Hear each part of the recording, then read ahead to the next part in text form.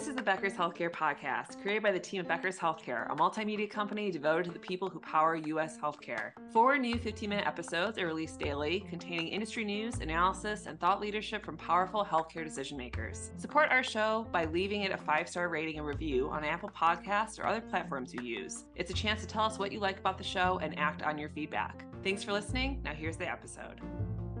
This is Gracelyn Keller with the Becker's Healthcare Podcast, and I'm excited today to be joined by Victor Peña, who serves as the administrator for the Department of Emergency Medicine, Urgent Care, and Transition of Care at Los Angeles General Medical Center. So, Victor, thanks so much for joining me today, and I'd love to have you start off by introducing yourself and telling us a little bit more about Los Angeles General Medical Center. Sure. Thank you, Grace, for having me. I'm excited to be on the podcast. So my name is Victor Peña, the administrator for the Department of Emergency Medicine, Urgent Care, and Transitions of Care at Los Angeles General Medical Center.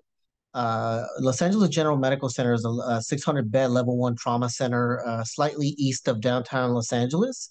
It is one of the largest and busiest trauma centers in the country, certainly in the West Coast. We are owned and operated by the County Department of Health Services.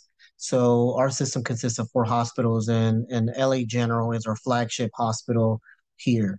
The ER is a 130 bed ER, and we really provide a high level of trauma care for Los Angeles County. We kind of comprise between 20 and 30% of the trauma care that is provided in LA. Certainly, our ER is one of the top 10 busiest emergency departments in the nation, and usually, take care of about over 140,000 patients per year. And in my purview of leadership, I oversee the ER. I oversee the psychiatric emergency department, the jail ER. We have an urgent care clinic, obviously, as part of my area of oversight. I also oversee the Office of Emergency Management that, in essence, manages all of our disaster plans and for the hospital. Also oversee the Center for Life Support Training and oversee our residency program. We have a large ER residency training program for physician trainees. And then, of course, our Transitions of Care department that houses several key programs for the hospital. Absolutely. Well, thank you for taking the time to join us. And first question for you here, what trends are you currently watching in healthcare? Yeah, there's a lot. As we know, there's a lot going on in healthcare right now, but some trends that I'm keeping a close eye on are several. And so the ones I'm about to list are really come by way of me straddling, in essence, 2 roles. I also teach, and aside from my role at the hospital, I teach at the University of Southern California, and I'm an adjunct professor there. And so one of the trends that I'm keeping a close eye on is, how social determinants of health are being managed by hospitals and, to treat our patients. As you know, social determinants of health are becoming a lot more important now in how we treat our patients. That's something that I'm keeping a close eye on right now as a healthcare executive. In addition to that, turnover, staffing, and really just the overall human landscape in healthcare is a big area of focus for me as well, given all the different challenges that we have around staffing. And then also capacity planning, given that, I work in a large trauma center, and just everything else that's going on around the country. Disaster management is a big area of focus for me, and really keeping a close eye on that, and what kind of resources do we have, surge management and things like that. It's so important for hospitals to continue to focus on. In addition to that, consumer trends are another area of focus for me. Just given the focus on our patients now, and how they can shop with their feet. If you're not taking good care of them, they can go somewhere else now. And they've been empowered with technology and other resources. Demographic shifts continue to take place, and it's a big area of focus as well for a lot of hospitals, and certainly it is for me.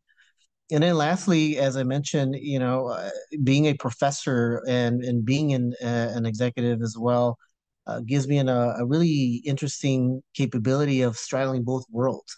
And so academia and the practice of academia are very important for me. So in essence, really looking at how are academic programs evolving to meet the needs of the workplace.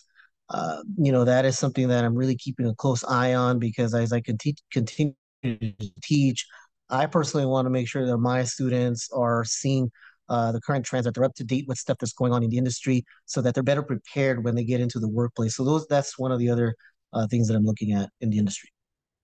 Absolutely. And next question here. What are you specifically most focused on and excited about and proud of from the last 6 to 18 months?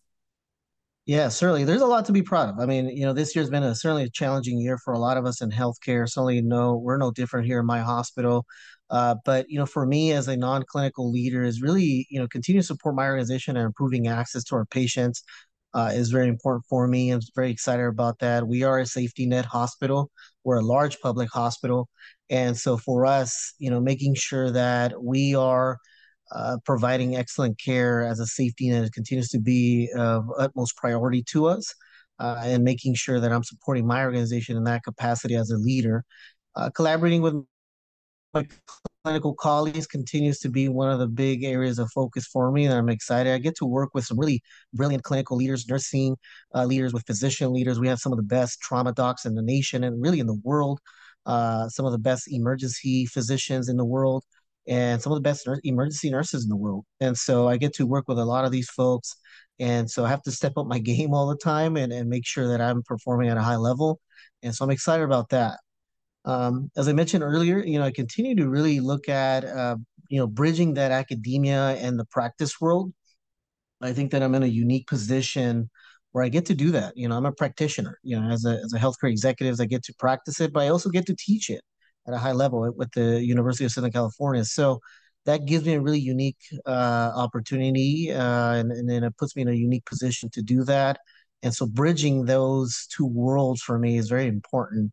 And so I'm very, very excited about that and how we continue to evolve around that.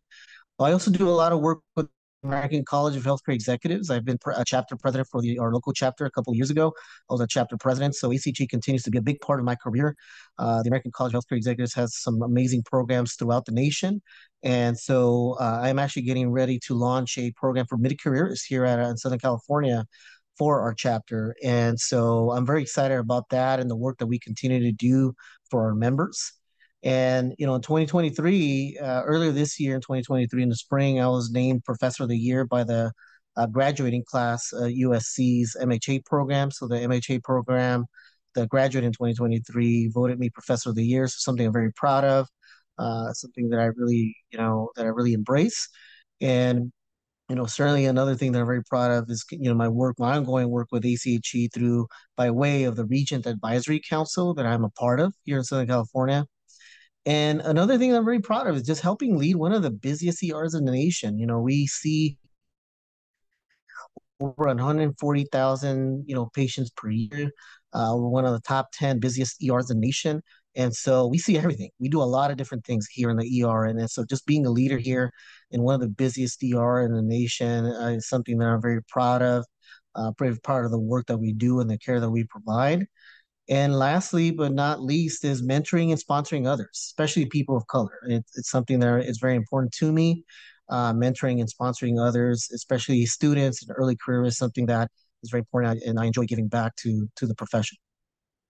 100%. And then my final question for you today is you have had a wonderful career and have been an exemplary leader. So I would love to hear what advice you have for emerging leaders and people who would love to be in a leadership position like yours one day. Sure. I mean, there's a lot, and as I continue to evolve my career and grow my career, I think one of the most important pieces of advice that I give my students and mentees and others is that hard work beats talent when talent doesn't work hard enough. Again, I'll repeat that: hard work beats talent when talent doesn't work hard enough. And so it takes a lot of hard work, and it's one of those things that you can't sort of skip around. And it's important for me to emphasize that to those that I'm mentoring or my students. I mean, that's one of the most important pieces of advice that I would give up and comers. I think another one that I think is very important is embracing being a generalist in a world of specialists. I think that in our profession, we see a lot of folks wanting to become specialists. Nothing wrong with that. We need specialists, but there's also it takes a lot of skill to be a generalist when you're working with a multidisciplinary team. And so knowing how and when to ask the right question is very important, and being resourceful is very important. So I really encourage up and comers to be a good generalist. Understand that, and so such an important skill set to have, in my opinion. Be consistent. Consistency builds trust. Is very important. I think over the years I've learned to be a very consistent leader in the way I conduct myself, the way I write, the way I present, a number of different things. Consistency builds trust. And another skill that's I think is very important to have is being an empathetic leader. Having gone through a pandemic and being one of the busiest CEOs in the nation, empathy is actually an important skill set to have. A lot of stuff happens in between. It's important for us as leaders to be empathetic. The last two that I would say that are very important, I think, advice for evolving leaders is understand power dynamics. I think for students and early careers sometimes, are a little bit skittish about power dynamics in organizations, but understanding them and embracing them is very important. Charting a path to a power role is very important. And it's something that I don't think students and early careerists should shy away from. That's something that's very important to understand. And then lastly, giving back to the profession. I think it's very important for us to continue to give back to the profession by way of mentoring, sponsoring, especially for those that are in positions of power, to continue to do that. I've been blessed by excellent mentors. I've been blessed by meeting a lot of great leaders through the American College of Healthcare Executives. And so, it's important for us to give back to the profession and to continue to support others that are coming after us. So those are some of the pieces of advice that I would give to evolving leaders. Absolutely. Well, Victor, thank you so much for taking the time to join me today on the Becker's Healthcare Podcast and sharing your thoughts and ideas. Thank you, Grace, for having me. I appreciate the time and the exposure. Thanks so much. It's so important for leaders at the top of organizations to keep learning, stay sharp, grow their networks. To help our audience better do this in a more simplified, personalized, and meaningful way, Becker's Healthcare has launched My BHC. It's your trusted Becker's Healthcare experience and more, with content, connections, events, and learning opportunities. Join the community free of charge at www.my.beckershospitalreview.com, and we'll see you there.